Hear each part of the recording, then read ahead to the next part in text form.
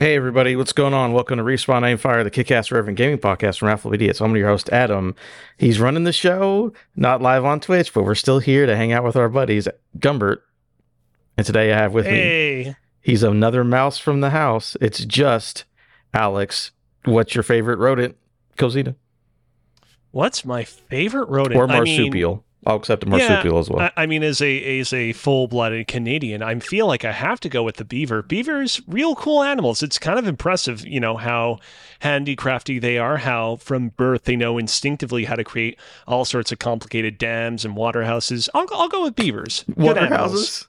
Yeah, I will say you scared me a little bit there at the beginning, starting the podcast just like that. We are not doing this live on Twitch for once because raccoons got into our Twitch machine again, and we had to do a local recording on this one. And you did not give me any heads up at all that we were going to start at right that moment. I still had everything ready to go. We're still recording. We're still good, but I was very much like, oh shit, now we're recording. I guess this is how the podcast is going to be today. Oh yeah, that's funny. I do that all the time. I'll just start doing something, not tell anybody. Now, before we get started, right? Normally you can catch us live on twitch.tv/AffleIdiot Sunday evenings at 8:30. YouTube and podcast services, 9 a.m. on Tuesdays following up. So we talked about it before. We didn't continue it. Not related to rodents or marsupials, but I was asking you about Amazing Spider-Man and what your story with that movie was. Yeah. So, first off, I'm very curious why you wanted to bring up these movies. But before we get into your side of the coin, my experience with the Amazing Spider-Man movies is real interesting in that. So, growing up, I did not watch the Sam Raimi Spider-Man movies at all because my parents found them too scary for a young, I don't know, 11-year-old cozy to watch. I don't know how old I was when those movies came out. It probably was closer to 7. In any case, they did not let me watch those movies. I largely knew of them through the various clips of them or like catching the final 5 minutes of them on like Canadian TV.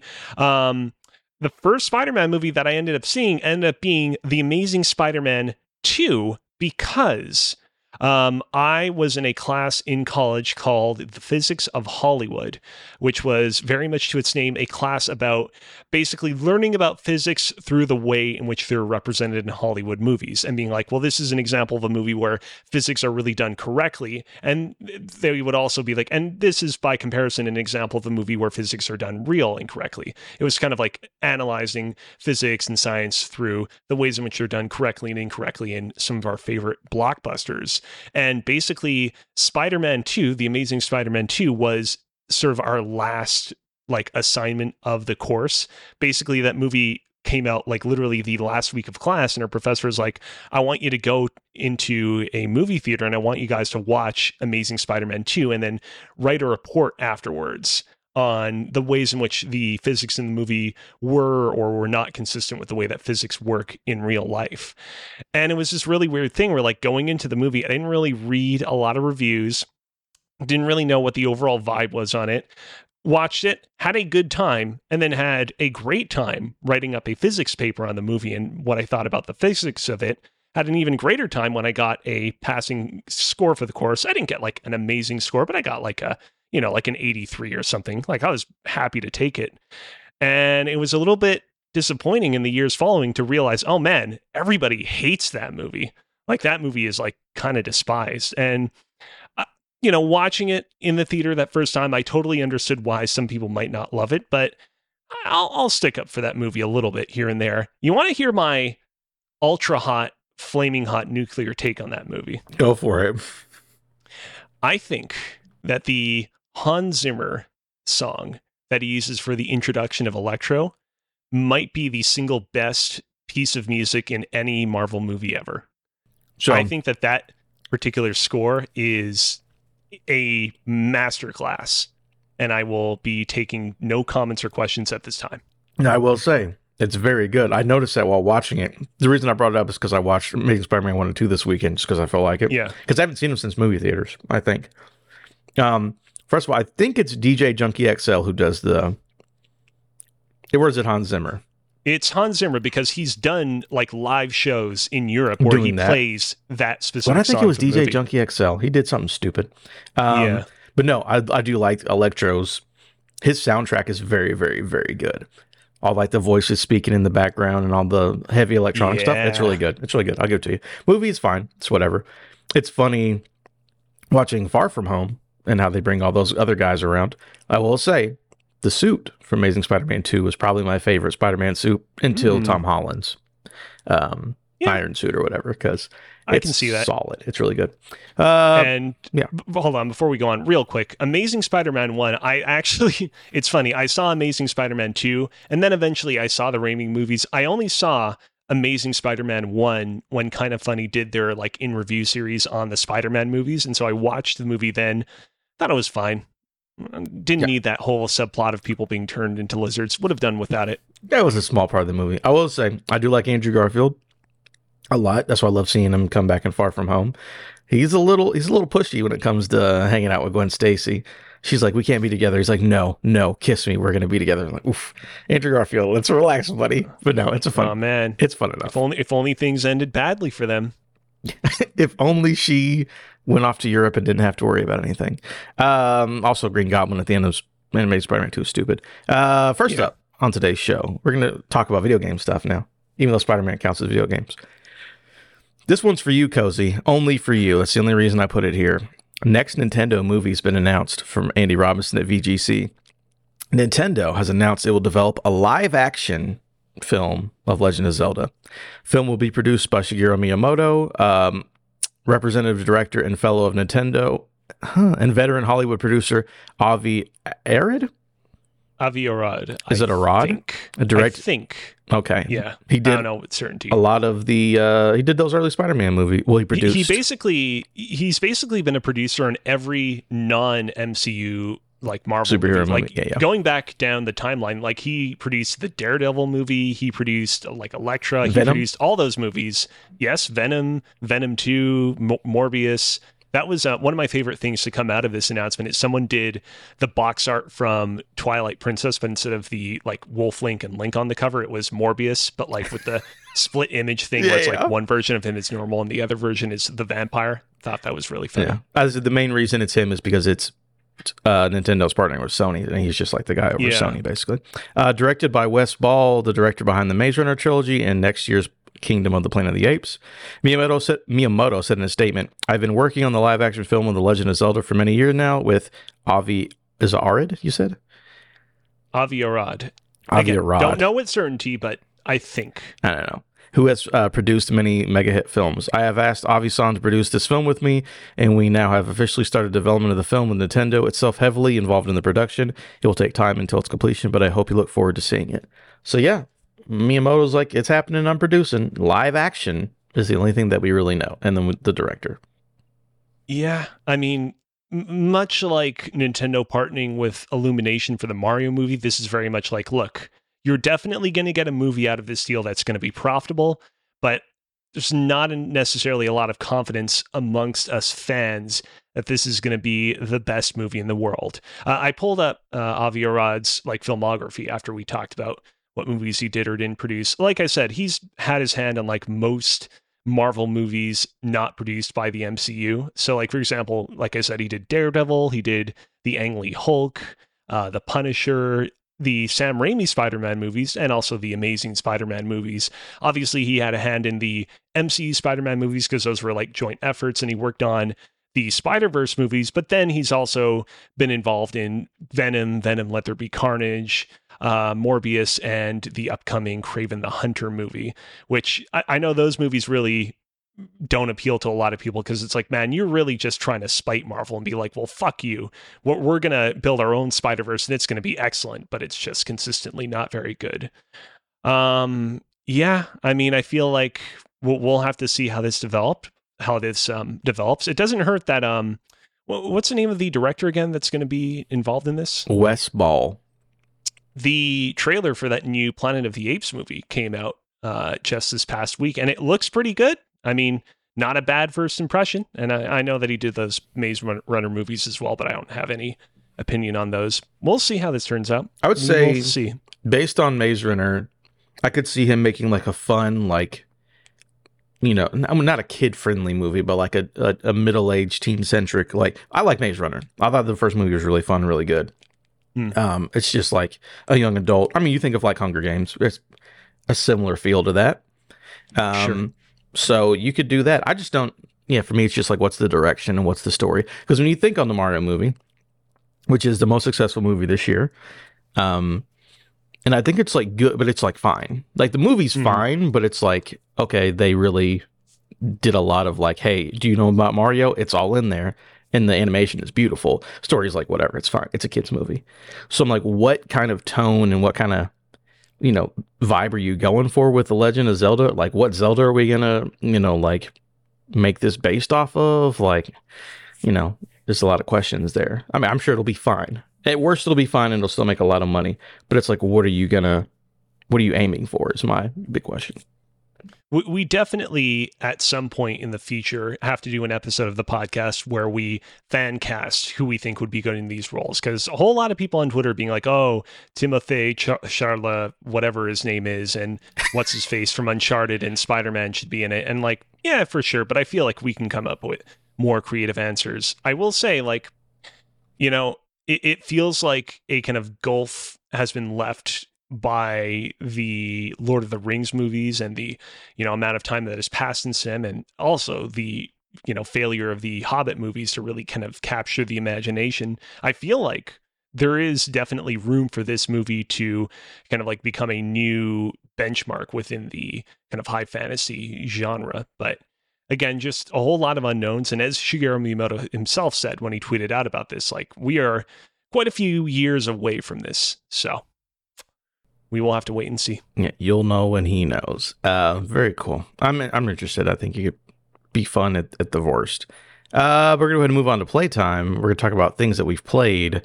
That's why we call it playtime. Alex, yes. You've started in platinum to finish stuff. What's this all about, you busy bee? Oh, man. I had just one hell of a busy Saturday. To start the day off, beat Super Mario Wonder. Just really had a fantastic time with that game. Love like all the kind of wonders that you can activate in that game. Love the way that the kind of final few levels of that game kind of bring everything together and reference all the crazy, wacky levels you had along the way. I would say the single favorite thing, my single favorite thing in Super Mario Wonder, however, is the way that they implemented multiplayer for when you're playing the game single player. I don't know to what extent you kind of paid attention to like a lot of the kind of like videos and overviews of the game leading up to its release, but basically the way that it works in the game is if you're playing single player, you can turn on ghosts for other players that are playing concurrently to you. And these other players that are playing concurrently to you can, as you play, reveal to you, oh, hey, I can see that player over there is standing on seemingly midair. That must mean that there must be an invisible platform underneath them. And you can kind of use the own ways in which they're playing through levels to kind of reference secrets and hidden coins and hidden whatnots that you otherwise would have not found. On top of that, when you die, your ghost can pop up, and if it interacts with another player or another standee that they left behind, which is like a little item they can leave behind in levels, you can instantly revive yourself. And so it's just, it makes the process of completing these levels feel like that much more collaborative than it previously felt before. And I really kind of appreciate it for that. The game also has these individual levels every now and then where the whole premise of them is you're kind of deposited into a seemingly empty room, and you kind of have to like figure it out, kind of like an escape room, like how do I get out of this place? Where are all of its secrets located? And those levels are always fun because all the ghosts of the other players that are playing through the escape level can be seen as well. And so it's sort of this game of like, can we collaboratively figure out how to get through this level? Oh, I see those ghost players are pushing up against that column over there. I must have to push it as well. It's one of those things where it reminded me a lot of how in Super Mario 3D World on the Wii U, that game had like a Captain Toad level every so often in it.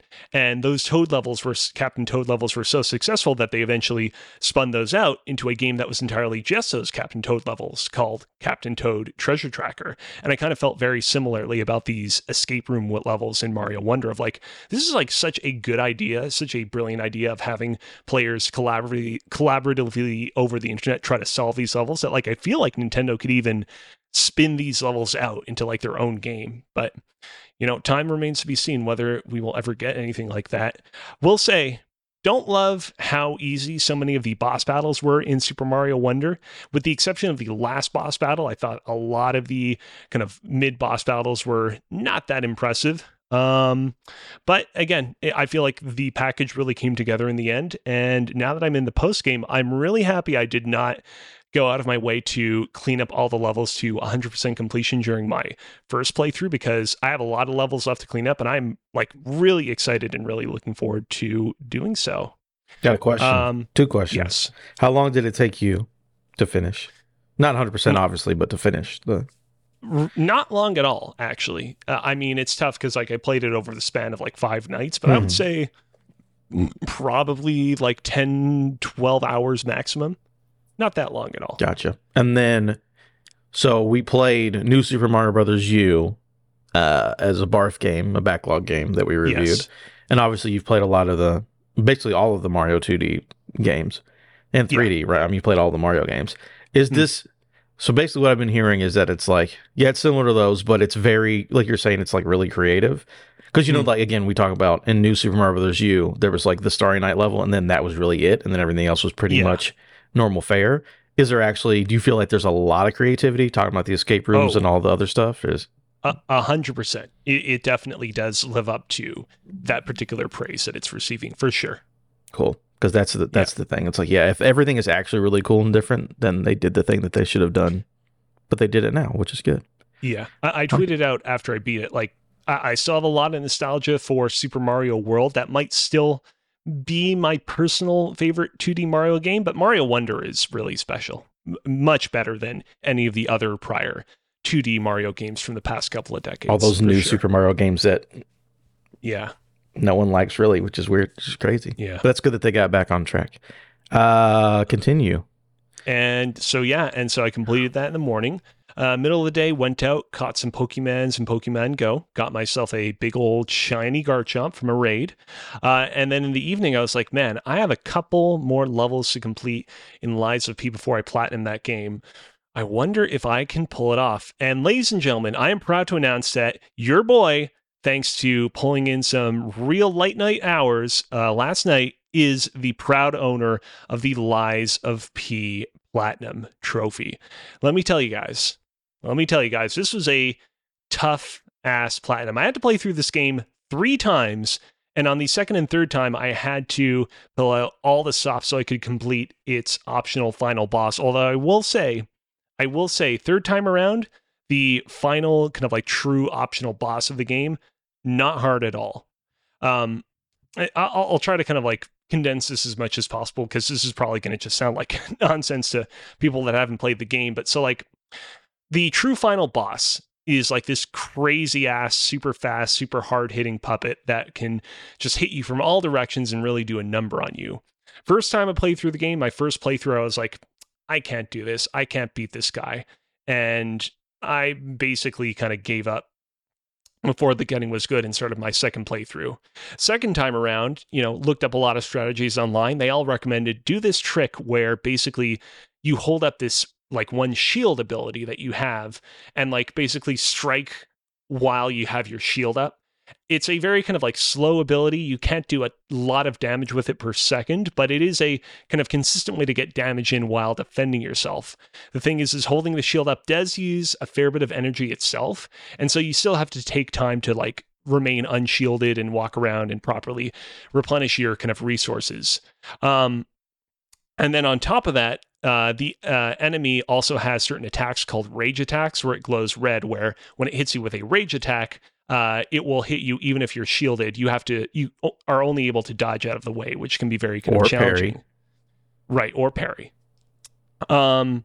The thing is once you begin your third playthrough of Lies of P via like New Game Plus, restart the game all over again, the game gives you the option to turn on an ability that makes it so that you can also block those normally unblockable attacks.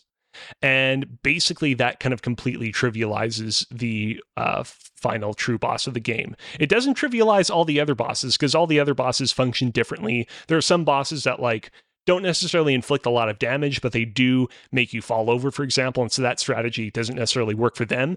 But for the final boss, this strategy that I kind of developed to defeat it the last time around worked so well that I literally beat it on my second try. So, I mean, it is one of those things where it's like, I do kind of wish that the true final boss of the game, last thing I did before I got the platinum, was like a real challenge. But then again, the fact that I was able to cheese it so easily, I see that as indicative of just like the level of experience and knowledge that I gained with this game, that I was able to kind of like synthesize all of that into a one perfect boss battle. Yeah, but, you got good. I got a question for you. I got good. That's the best way of putting it. So, I know you like this game a lot. Obviously, you platinumed it. Looking back now, how upset? Well, I'm upset. How much do you feel you betrayed me by not actually playing through Elden Ring? Because last year for Game of the Year, it was like, obviously it was Elden Ring and God of War, and then Chad's like, well, I'm a baby gamer, so I can't play Elden Ring. And you played a little bit of it, but you didn't finish it. So if you would have finished it, you would have agreed with me it was the Game of the Year. So everything would have been different. But now that you're Liza P. Master, maybe you should have played Elden Ring. That's all I'm saying. See, I don't feel like I betrayed you, because Elden Ring, I think, was both, really elevated as an experience, but I think also hamstrung a little bit by just how kind of open-ended it was. Lies of P, by comparison, is like a much more linear experience. It like signposts much more obviously where it is that you need to go and what it is that you need to do. Like, if I felt like when I played Elden Ring last year, I gave it as much effort as I gave Lies of P, and I ultimately fell off of it just because I got overwhelmed. It's not because I didn't decide to get good or commit or anything like that. That's just no. You just wanted to break my heart. That's all it was, and I agree with Chad with his. I mean, there's opinions. A little bit of that too, but anyways, his awful. No, that's true though. How long was your platinum for Lies of P? Was probably shorter than an Elden Ring run. Yeah, fuck. Because the game does have like an in-game clock that I could go and check right now. I don't know. I'd love to go and check it. I'm sure it's on how long to beat. There's got to be like a completionist. But also, like, I definitely let me check the PS app real quick, because I bet the PS app actually has the amount of time. Oh, here we go. Perfect. 109 hours. 109 hours. Now, I will say, I spent more time with the game than I necessarily needed to, because all the trophy guides are like, if you kind of want to platinum this game, you basically only need to play through the game 2 times. I played through the game 3 times because, as previously discussed, I wasn't able to seal the deal and beat the true final boss in my first attempt. Basically, the idea is, the way that all these guides go is like, all right, once you get to the end of your first run, make a save before you beat the true final boss, then lose to the true final boss and get that ending, then reload your save, then beat the true final boss and then get that ending, clean up anything that you need to do post-game, start your new game plus, beat that playthrough, and you're done. Again, I didn't want to do that, and so I went the long way around of doing three playthroughs, but I mean, it still would have been quite a bit of time. Like, I'd have to imagine that. I mean, it's tough, because it's like I probably spent maybe 15 hours on like my final playthrough of the game, but anyways. Yeah. At the end of the day, like, the amount of time, the extra time that I spent on this game that I didn't necessarily need to have spent on this game to platinum it was time that I needed to, get good enough to be able to platinum it in the first place. So it is kind of a chicken or the egg situation. I mean, that's me, my Elden Ring, because I think that first run I did was like 130 hours. That's because I did everything, beat every boss, every dungeon. So on my next playthrough, like, I got to like the third boss and it took me like 3 hours. Like, I was just blazing through everything. So I got you. But the last thing you did is also exciting. Ooh boy, look at this. I'm looking at a list. Other people aren't. So you got to tell them what happened. I just started Alan Wake 2. Emphasis on the just started part. I'm only 2 chapters into the game. Saga, the first character that I've begun the game as, just met up with a certain character of particular interest, and I'll leave it at that. And yeah, I'm having a lot of fun with the game so far. I'm loving the vibe. The process of like going back and forth between the game and Saga's sort of mind palace, where she's assembling the mystery together, is a lot of fun. gotta say, it's going to be really, really hard to go back to the original Alan Wake now after playing this game, just because of how much better this game is.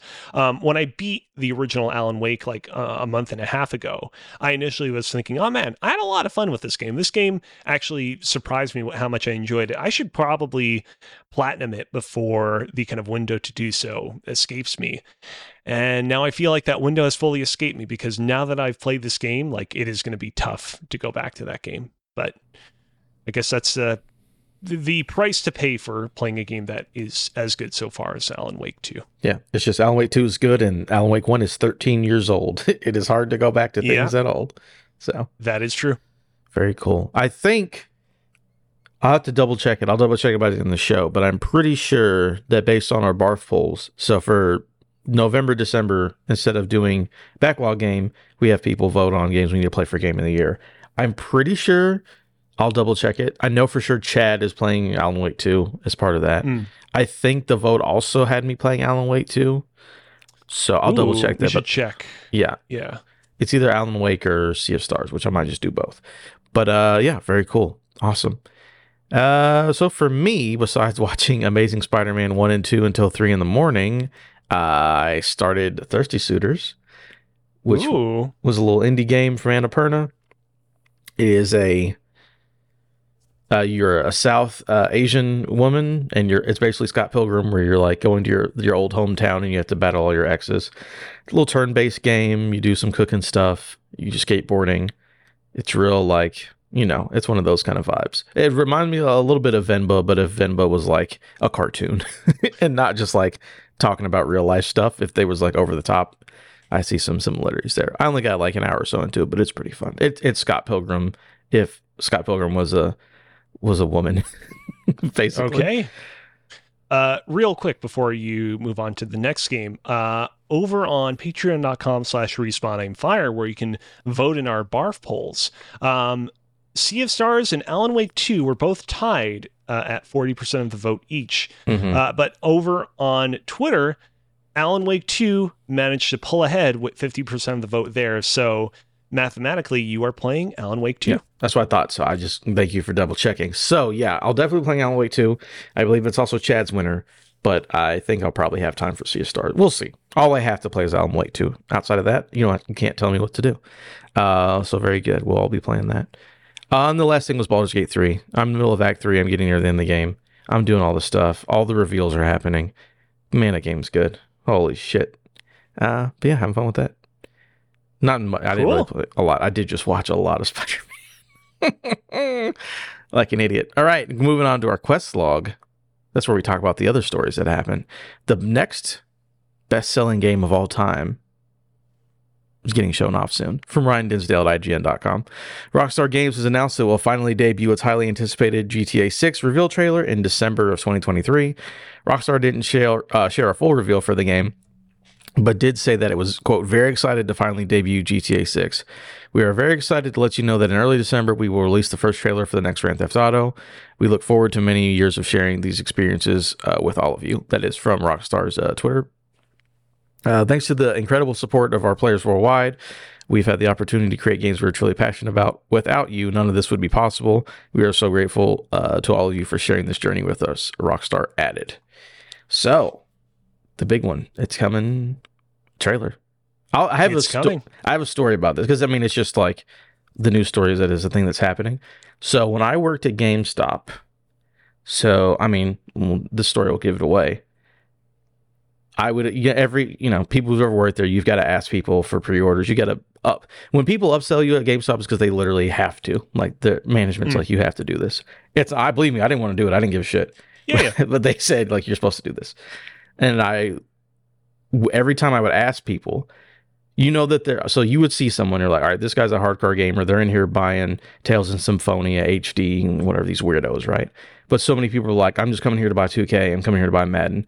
And they did not, I'm not kidding, maybe 50 people who are like, I don't pre-order games, but whenever they talk about GTA 5, I will come pre-order that video game.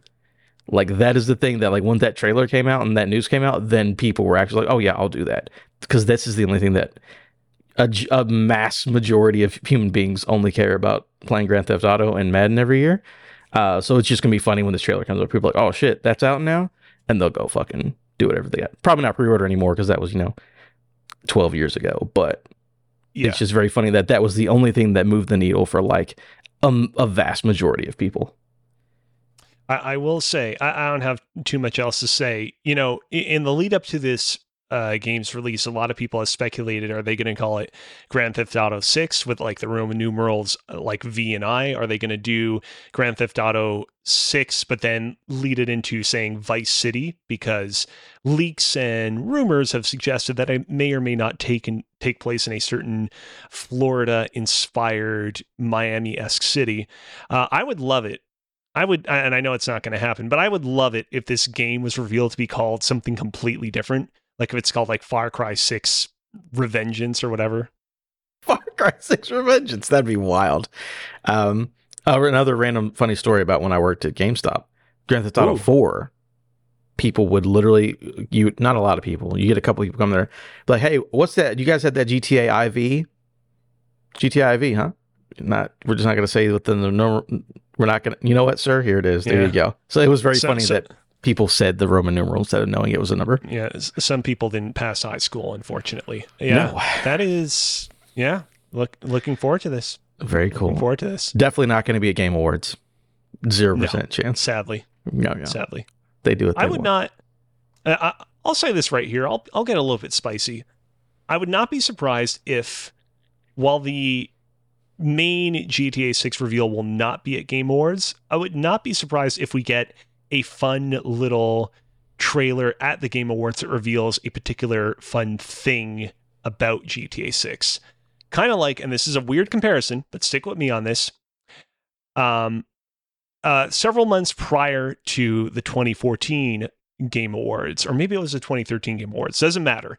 Nintendo revealed, hey, we got a new Donkey Kong game coming along. It's Donkey Kong Tropical Freeze. And at the Game Awards, they revealed, hey, guess what? Cranky Kong is coming to Donkey Kong Tropical Freeze. He's going to be one of your playable characters in that game. And I think I wouldn't put it out of the realm of possibility that we could get a similarly small reveal at the Game Awards of an aspect of Grand Theft Auto 6 that will still make people be like, oh, that's pretty cool. No, neat. Or it could be like, hey, Jeff Keighley would be happy to get it. It'd be like, hey, a trailer starts up and it just has a Rockstar logo and it's like, watch this fucking basketball or football game for the actual trailer. And that's what he gets. I wouldn't be shocked with that either. Matt, what if they reveal Goat Simulator 4, but it starts like a Grand Theft Auto 6 trailer, like they did for that one Goat Simulator game? If they were smart, they would do that. That would be amazing. All right. Next up, new sexy Steam Deck from Taylor Lyles at IGN.com. Valve has announced the next iteration of the Steam Deck. Not Steam Deck 2, by the way, just a little an update. With the release date set for November 16th. That's later this week. The Steam Deck OLED will feature an enhanced OLED display, better audio, and a handful of quality of life improvements. It will also feature what looks to be a big boost in battery life, with Valve claiming an estimated 30 to 50% improvement over the launch version. Steam Deck OLED model will be available in two storage configurations, 512 gigabytes and 1 terabyte, which will cost $550 and $650 respectively. While the new OLED screen offers an increased 90 Hz refresh rate, it still outputs at a native 1280 by 800. The Steam Deck OLED also includes a Wi-Fi 6E module that allows up to 3 times faster download speeds or better performance when playing games online. This was pretty cool when they were just like, hey, by the way, there's a new model coming out next week. You fucking go enjoy that. And again, I like the idea of a Steam Deck. I don't really play games portable, so it doesn't make sense to me. But, even with the Switch OLED, I'm like, OLED portables are fucking sexy. So I'm not against it. Yeah, I mean, looks cool. No interest myself in picking it up, but, shout out to all you who want to get it. Do you do anything with your PC besides when you were maybe playing games that weren't natively made by Nintendo at a certain point? Allegedly. Yeah, I don't really do much with my PC. Most of my time spent on PC is like tinkering in OBS and doing stuff of that nature. Don't really do a lot of gaming there. Yeah, doing work. I've enjoyed my time. I've always thought like, man, a Steam Deck would make sense because I have a Steam account, got a lot of games, but I'm just like, I can't quantify spending that much money for a portable device when I don't use portable devices. But they always entice me. I'm like, that would be cool. But no, that's cool. I will say that the special edition one looks pretty cool. It's like black and red. Or no, it's like translucent and gray and red on it. It's pretty cool. Ooh. All right. And last for the day, small pivot for PlayStation from Andy Robinson at VG. Don't delete that. Oh, whoops. Did you not want me to delete that? I never. Here, it's back. So just for everyone who knows, a couple weeks ago on a segment, I had Alex in chat. This is from that one segment where I did where we decided on your picks for the, what's it called? Fantasy Grand Yeah, League. we did a fantasy draft. Okay, that's right. I was like, I saw all these random names and I was like, is that something that I put there at some point that I forgot about? I should probably delete it to clean this up. Well, no, I'd forgotten about that. We're here now, so it's fine. Here's what it is that, yeah, I never put it into Fantasy Critic just because like it was giving me problems and I had to like invite someone to do it. It was a pain in the ass. I will go ahead and say, we're here, we'll do it. Chad's not here. He can cry at home when he listens to the audio. Alex chose Mario Wonder, Persona 5 Tactica, and Jusant. Now, Persona 5 Tactica isn't out yet, but just based on Mario Wonder and Jusant, I think you're going to beat Chad. His games were Wizard with a Gun, WarioWare Move It, and RoboCop, which all did fine in reviews. And you have one game which is actually like over a 90. I think by default you win. Yay. So you can delete it now if you'd like to. You won our little exercise. That's not even with, I think even without Persona 5 you win, which is funny because Chad has done 2 fantasy leagues this year, one against me and one against you. He's lost both of them. Just a fun thing to point out. Get good, Chad. All right. On to our last story. Small pivot for PlayStation from Andy Robinson VGC. SIE has halved the number of live service games it plans to release over the next few years. It has been confirmed. Earlier this year, PlayStation management team confirmed that it had partnered with Destiny Studio Bungie for a rigorous portfolio review process. According to press reports, this has led to some projects being scaled back. We are reviewing this. We are trying as much as possible to ensure these games are enjoyed and liked by gamers for a long time.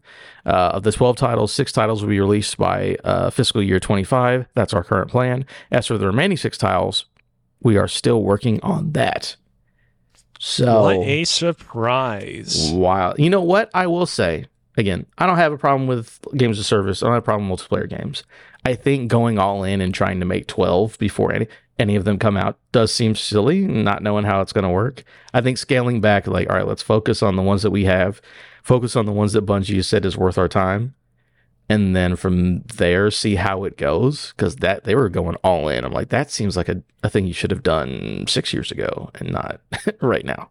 So, yeah, you probably weren't going to play any of these, were you? I'm still not interested in any of them. No, I would have definitely checked out Marathon if people said it was good, because I did play a little bit of Bungie back in the day, of Destiny back in the day. Played a little bit of other Bungie games too, but Destiny I had fun with. I just found there were a lot of systems and things to keep track of, and so I definitely would have given Marathon a shot if it was, also that kind of a premium and experience. And I mean, Marathon is still coming out, so I should be saying I will give it a shot.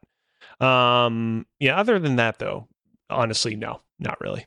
Yeah, people who have done more work than me might have done this and figured out what the 6 are. So we know Last of Us multiplayer, which is like not being worked on, is being worked on, whatever. Fair Games, Concord.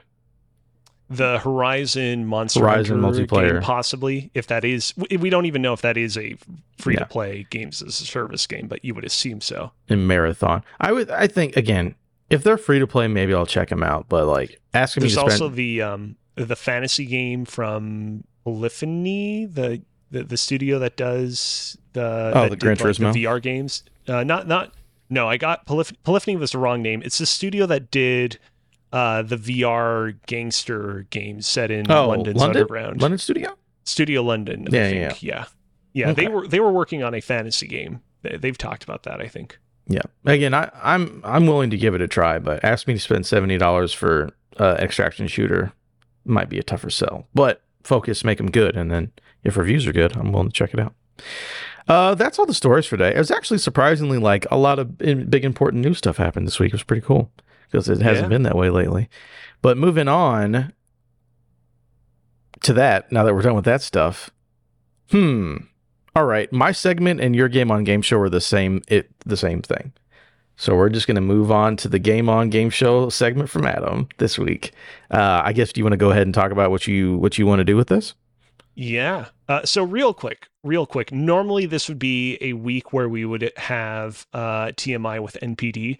This specifically would have been TMI with NPD for the year 2006, but I like to do that segment when we have both Chad and Adam here, or at least two people, so that they can both guess and we can, crown a winner at the end. Chad is not here. He's currently on a plane going somewhere. So that will be next week if everything works out. In place of that, because tomorrow the Game Awards nominees are going to be revealed to the world for this year's Game Awards show, I figured it would be fun to predict what we think the nominees will be in some of the categories. Not all of them, because there are definitely some categories in the Game Awards I don't have a whole lot to say about. I figured, at least in my case, it would be fun to guess the nominees for Best Adaptation, Best Role-Playing Game, Best Action Adventure Game, Best Indie Game, Best Performance in a Game, Best Narrative in a Game, Best Game Direction, and Game of the Year. And I know, Adam, we were talking about this a little bit before the show. You also went and drafted up some predictions, but for not as many categories. Yeah, no, I've got some ideas for, especially the big one I do for sure. And the great thing about this is when the podcast comes out, you can go back and check our work and see if we know what we're talking about or not. Yeah. It's always fun to predict. The way that we'll make this work is if I come across a category that we've both made our predictions for, we'll just list them off. If it's just one I made, you can chime in and say whether or not you agree or disagree with some of my nominations. So let's go to the top of the list. Best Adaptation. I will say all the other categories that I filled out nominations for, like there were like a few titles I had to debate between. This one, there were literally just 5 that I could come up with. And I was like, yeah, I guess that's the nomination list. It is The Last of Us, the HBO series, the Super Mario Brothers movie, the Gran Turismo movie, the Twisted Metal movie, and the Twisted Metal TV show starring Jason Mantzoukas, and the Five Nights at Freddy's movie. Oh. I will say, when I kind of came up with this initial short list, I was like, man, feels like there haven't been that many video game movies and TV shows this year, even though all of those movies or TV shows left an impression to some degree. And I actually looked up an article from I think it was Games Radar from the beginning of the year that was like all the potential video game TV shows and movies we could get this year. And there were like a ton of things on that list. It's like, yeah, we should have gotten that this year, but like it didn't materialize. Like the Fallout series, which is on its way, but taking its time. So I've got a couple things to make out your list. I don't know if there's 6 every category or just depends on the category. There was a Castlevania series that came out this year on Netflix. That's right. And there was also the Laserhawk, Captain Laserhawk, which is apparently just like Ubisoft Battle Royale, the TV show, which apparently was also interesting. I'm just going to say Castlevania. I haven't watched either one of them, but I would just say Castlevania. If we were to replace one that will make your 6 on this list with Castlevania. Well, but isn't it 5 for non-game of the year categories? You might be right. I don't know. So if you're right, because I'm pretty certain that it's 5 for every category, but game of the year, which is 6. Okay, well then you're good then. What was your? You named movies and TV shows that were big. I think that would go over, unless it's like an Arcane. I don't think that anyone treated. I think people like that Castlevania. I don't think anyone's like, this is the greatest thing ever. I will say winner's obviously probably going to be Last of Us because it's an HBO show. But Five Nights at Freddy's, no slouch. I will say that is a very good adaptation of what that is. See, I would have said maybe we should replace Five Nights at Freddy's with Castlevania. But if you're saying that one was actually pretty good, then I feel like maybe replace Gran Turismo with Castlevania. That was my thing, is that like you maybe replace Gran Turismo because that one seems to be on the lowest on the list, but it's an actually theatrical release movie, so maybe that gets more merit because I would think Castlevania's better, but I'll put Gran Turismo / Castlevania. There we go. I know that's kind of against the rules, but I mean, we get to make up the rules, so yeah. Last of Us wins that for sure, though, without a doubt. Yeah. All right. Best role-playing games. So this is one of those categories where I definitely had to debate over my mind what I wanted to put on this list of nominations, kill a few babies here and there. Kill babies? And I do want to mention, and this is something I did with all these lists of nominations, is I listed the games in order of the time of the year in which they released. So starting at the top, Fire Emblem Engage, Final Fantasy 16, Baldur's Gate 3, Starfield, and Lies of P.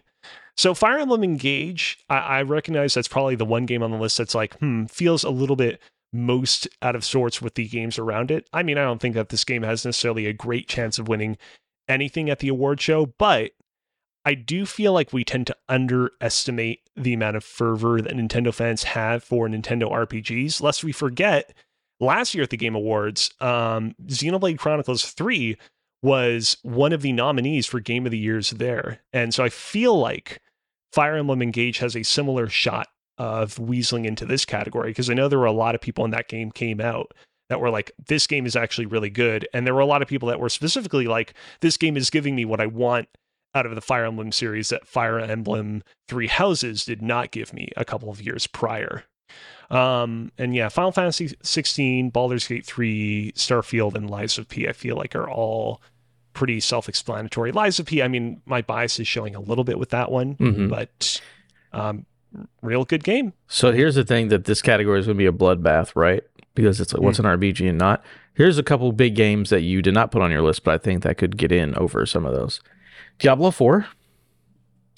Yeah, Diablo 4, I mean, I had a lot of fun with Diablo 4. It's definitely going to be on like my personal favorite games of the year list, but like it feels like the conversation has fallen off a little bit from that game. Yeah. But there's Sea of Stars, which I definitely think gets in on that list for sure. I think if anywhere that's getting, Sea of Stars is getting in on this one.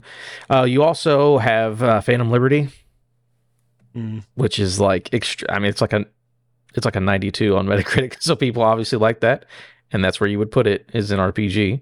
On top of, there was one more that I saw on here. I typed in best RPGs, and they have Jedi Survivor. Yeah, I wouldn't really. I mean, that game, like, feels so more many action. Is there an action category? So many action. There is action and action adventure, but I just filled out one action adventure. Yeah, I mean, I would definitely. I'd be willing to put Cyberpunk Phantom Liberty in here somewhere. Would you put it over Starfield? No, I think Starfield gets in. Okay. I think it's like number 3 or 4 on the vote list. So if we have Fire Emblem Engage, Final Fantasy, Baldur's Gate 3, Starfield, and Lies of P, like which one would you take off then? I would say, again, I'm going based on the voters, and I don't think that Lies of P makes it in this category. I think they put that in action game. So I think Lies of P doesn't go in, and they put in Cyberpunk, or they put in Sea of Stars. But I definitely think Fire Emblem stays, and then all the other ones are like gimmies. Of course, these are making it in. I'll put Phantom Liberty as the slash for Lies of P. Okay. All right. Best action adventure game. And again, this is in the order of when these games released during the year.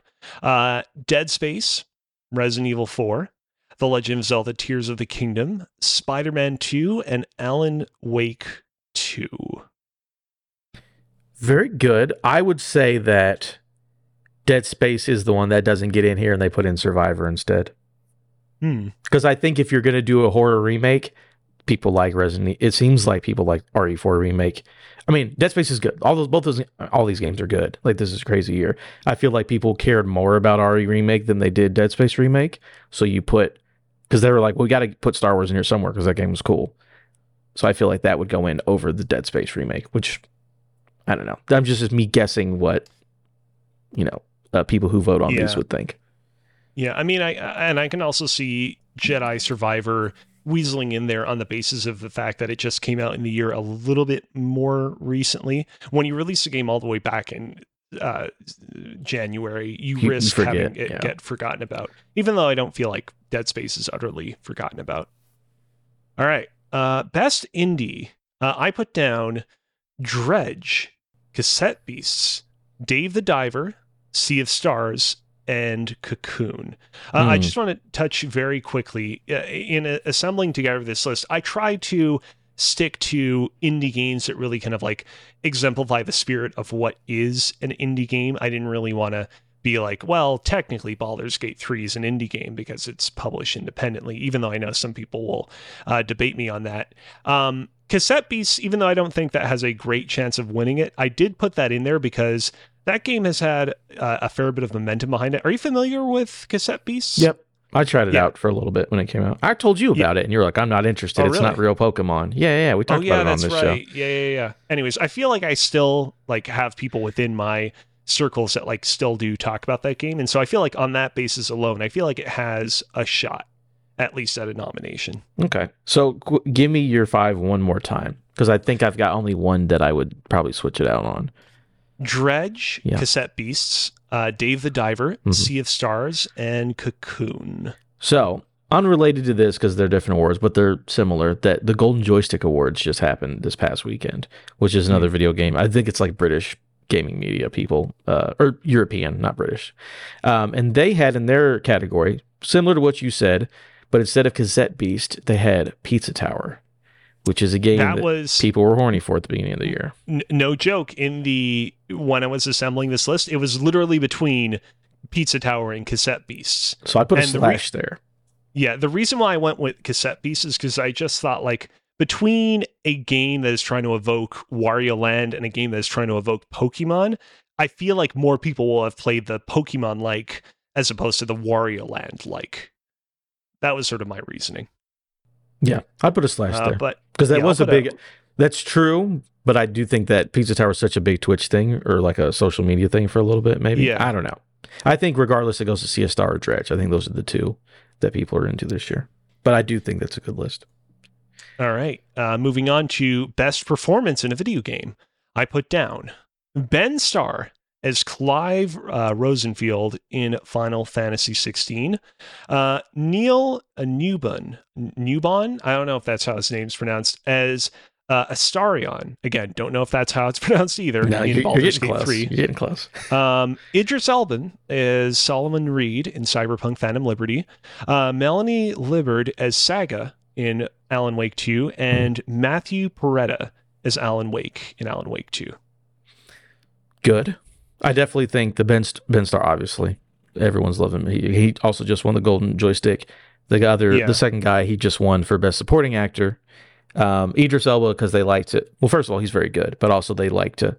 There's always a celebrity who gets in there, you know what I'm saying? Yeah. He's also very good. And what were your last two? They were... from Alan Wake 2? Yeah, the actors that play Saga and Alan Wake in Alan Wake 2. I think... Matthew Peretta, who plays Alan Wake, like, I feel like he's probably the longest shot on this list, but I will say, like, the guy has been doing a lot of work over the years. He was, I want to say that he was the, like, scientist in Control that, like, basically was, like, the head scientist of the organization that was, like, telling you about the way that all these, like, crazy things within the bureau worked, and was like really like fascinated and kind of excited to tell you about that stuff. Like, that was a great performance there, and I can see maybe this year, maybe another year, people being like, you've had like a career of really great roles and we want to reward you for it, but will see. I like the list. I have 3 names. Just put them underneath it. Asterisk, It doesn't matter. I don't remember his name, but he's the guy from Game of Thrones who was in Diablo and Final Fantasy. I would say for Diablo, maybe, I don't know. What is he? Is he Sid in Final Fantasy? I don't fucking play Final Fantasy. He's I'm trying to remember what's his name. He's like the guy that was part of the Haradrim, who's now like a guy who's like real old, and he's like trying to rally the troops in like humanity's darkest hour. My thing about that role is I really like that guy too, but I feel like a lot of people that played Diablo 4 were just like, oh, story stuff, skip. Maybe so. Didn't really bother. That's why I put an asterisk. Next, I would say Cameron Monaghan from Jedi. Again, celebrity. People like him. Yeah. And then the last one would be Nazi Jeter, Miles from Spider-Man 2. Yeah. All good roles. I feel like Monaghan, who played Cal Kestis, I feel like... Oh, yeah, that's right. They never nominated him for anything first time around because that game came out during that like liminal space after the Game Awards. It's like the week after all the votes have to be in, so the whole game just got snubbed. I was about to say, like, I don't feel like they would nominate him again, but if they never nominated him the first time around, maybe he does have a shot. So who knows? Those are just asterisk names, because again, with that, who knows? But I feel like Ben Starr's the favorite for sure. And he's also like, I feel like he's done the most press of any of the actors or actresses. That's what it is. He's out there being like, "Yo, I did the voice acting for Final Fantasy 16." Yeah. So yeah. Best narrative I have put down: Star Wars Jedi Survivor, Final Fantasy 16, Cyberpunk 2077, Phantom Liberty, Spider-Man 2, and Alan Wake 2. Now, I do want to say something. I know you're probably looking at this shortlist thinking, man, there is a Baldur's Gate 3 sized hole that is missing on this list. As somebody who has not played this game and has not really read up a whole lot about the story of this game, my thing is going off of what I've seen of this game on social media, it seems like the story is almost not like an afterthought, but really not where people's attentions are focused with this game. And so I want you, as someone who's really getting into the thick of this game story, to sell me on it and tell me why I should put it on this short list. I will say, well, I think it's a good story. I think where that game is so ambitious, just with choice mattering and like so many permutations of what can actually happen, I think it's like, oh yeah, like voters will be like, oh, that's like the game that's like really cool and has a cool, fantasy story, but you can make your own. And I feel like that's going to influence people to be like, yes, this is a game. This is a game that has 75 hours of cutscenes, and then you can do whatever you want. I think that gets on. What were your other ones? Jedi Survivor, Final Fantasy, Cyberpunk, Phantom Liberty, Spider-Man 2, and Alan Wake 2. So I think Alan Wake 2 is a lock. I think Baldur's Gate 3 probably over Star Wars. Okay. I'm just trying to think, is there anything we're leaving out that was also maybe, so I haven't played it yet, obviously, but isn't Space for the Unbound like that indie game that everyone's like, it makes you cry? Yeah, I forgot about that one. I put it on my short list of games to play, but people didn't vote for it. I feel like there's going to be a make me cry indie that gets in over like a Final Fantasy 16 or a Jedi. I feel like there's going to be an indie that makes you cry, and I think Alan Wake 2 and Baldur's Gate are also locks. I mean, Alan Wake 2 especially because it's like that game is like we want to tell weird ass stories with a writer, and that's what that game is. I think that gets in.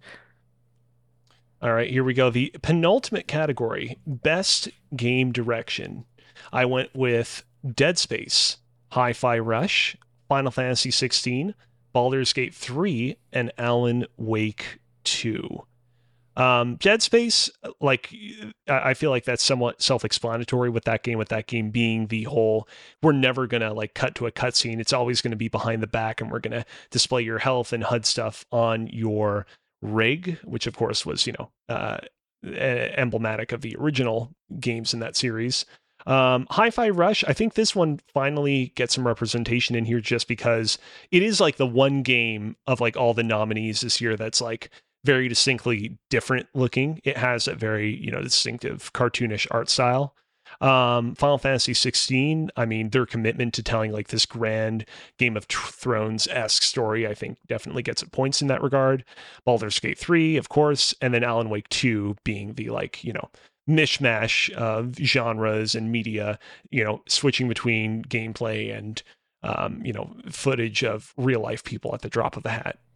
I think this is good. It's also just, what is this category confuses me. Like, what does this category mean compared to anything else? So, sounds good to me. It's one of those categories where it's like, if you're on this category, it's either because you quote unquote got the sauce, whatever that means, or you have like a particularly cinematic direction. Like when what's its face? The Hideo Kojima game about walking in the rain. Death Stranding. When Death Stranding won this category, I was like, yeah, that's like the perfect example of a game that would get onto and win that category. But otherwise, it's a little bit nebulous. Yeah. Because I think like Last of Us won it. It's like, because you like the cutscenes? Like, what is the the similarity between best direction for Last of Us and best direction for Death Stranding? Like, I don't understand this category, but I'm also a dum-dum, so that's there too. Yeah. I mean, the problem, right, is like I think what this category is supposed to be is it's like the game with the best, like the strongest, like authorial vision behind it, like the game that most feels like an auteur created it. But like video games sort of like, not to say that movies aren't collaborative processes, but video games are like so much more collaborative than even movies are that like it feels a little bit disingenuous. Like I feel like a better name for this category is like games that are trying to emulate like that of like an authorial vision despite not really being made in the same way as any of those movies that you associate as having a strong it's like best vision. art, but art is in quotation marks. Yeah, exactly. Basically. Yeah, I'm with you on that one. All right, and here we go. The final 6 nominees for Game of the Year. Ooh. Hi-Fi Rush, Zelda Tears of the Kingdom, Armored Core 6, Baldur's Gate 3, Street Fighter 6, and Spider-Man 2. Interesting. This is the tough one. So the way I've looked at this is that there's 3 that are locked. There's 2 that are competing. There are 3 that are locked. And fucking there's a list of 10 other games you can throw in those bottom 3. Yep. So for me, the locks are obviously Tears of the Kingdom, Baldur's Gate 3. We've basically known that all year. Number 3, I think, is Alan Wake 2, just because of how much people liked it and how close it is to the voting, the cutoff thing. Like, I feel like that goes a long way. Be like, oh, this really weird, interesting experience that's one of a kind. Also, oh, I beat it a week before I have to vote. Sticks in your mind, makes sense. After that, it's like, man, yeah, are we going to put in, Starfield, Final Fantasy 16? You just have this list of, like, the games that are, like, close to a 90 on Metacritic. There were just people really, really liked. And it's like, which of those 3 are also going to go in here? This is the toughest one for me. Give me yours one more time. Hi-Fi Rush, Zelda, Armored Core 6, Baldur's Gate 3, Street Fighter 6, and Spider-Man 2. Oh, I would love to see Armored Core 6 in there. All right, so I'm going to go with Alan Wake 2, Tears of the Kingdom, Baldur's Gate 3. I'm going to say Spider-Man 2. I'm going to say Mario Wonder. Ooh. And then I'm going to say Sea of Stars.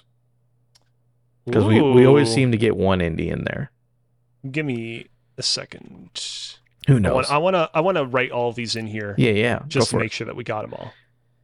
That is my thing, is that there's those top 3, there's really top 2, and after that, I fucking throw spaghetti at the wall. Spaghetti, just like Mario. What? I don't know that reference. So I'm curious, like Armored Core 6, I put that into my list of nominees because I feel like there is still a lot of love for From Software in the Game Awards voting crowd. And Absolutely. Like, as much as I think people liked Lies of P, I feel like people will vote for the like quote unquote authentic From Software experience over like the imitator. And so I feel like if it's Armored Core or Lies of P, it's Armored Core is getting in. Yeah, absolutely. Exactly. 100%. Yeah. Hi-Fi Rush is probably like my biggest reach there, but it was an early example of like, oh man, could this be Game of the Year? And Street Fighter 6, I'm just trying to think of like a category that's not particularly well represented in any of the prior categories that I think has a really good shot of kind of sneaking in there. Spider-Man 2, I'm in agreement with you that like, thing about Spider-Man 2 is leading up to its release, I feel like there was a lot of talk of like, is this just going to be more of the same?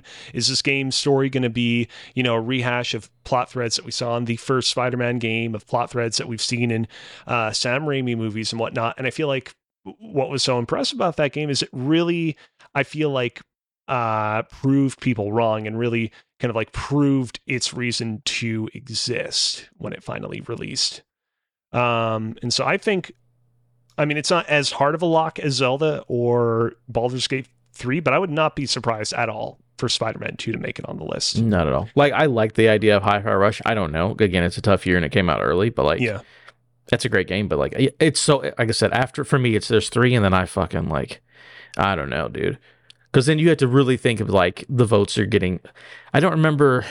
Did I hear someone talking about this? Or maybe I'm misremembering, but talking about, no, I think it was Andrew Renee was on XCast, Kind of Funny XCast, and was talking. She asked Jeff Keighley about what's going on this year, And I think I might be misremembering, so whatever, if I'm wrong, I'm wrong. But about like a lot of the votes getting split, like there being like a lot of games that are like, you know, a lot. There's like again, there's front runners, and then everything else was like really split. And there's like a lot of like, oh, these games are really close just because people are like, I don't know, I guess this one should be in. So I think there might be a surprise or two in there that are just like, you know, who knows? Like I said, throw Mario at the wall and figure out if he sticks or not. Yeah, I do want to touch on Mario Wonder real quick. Loved Mario Wonder. I had a great time with it. It will probably be one of my favorite games of the year.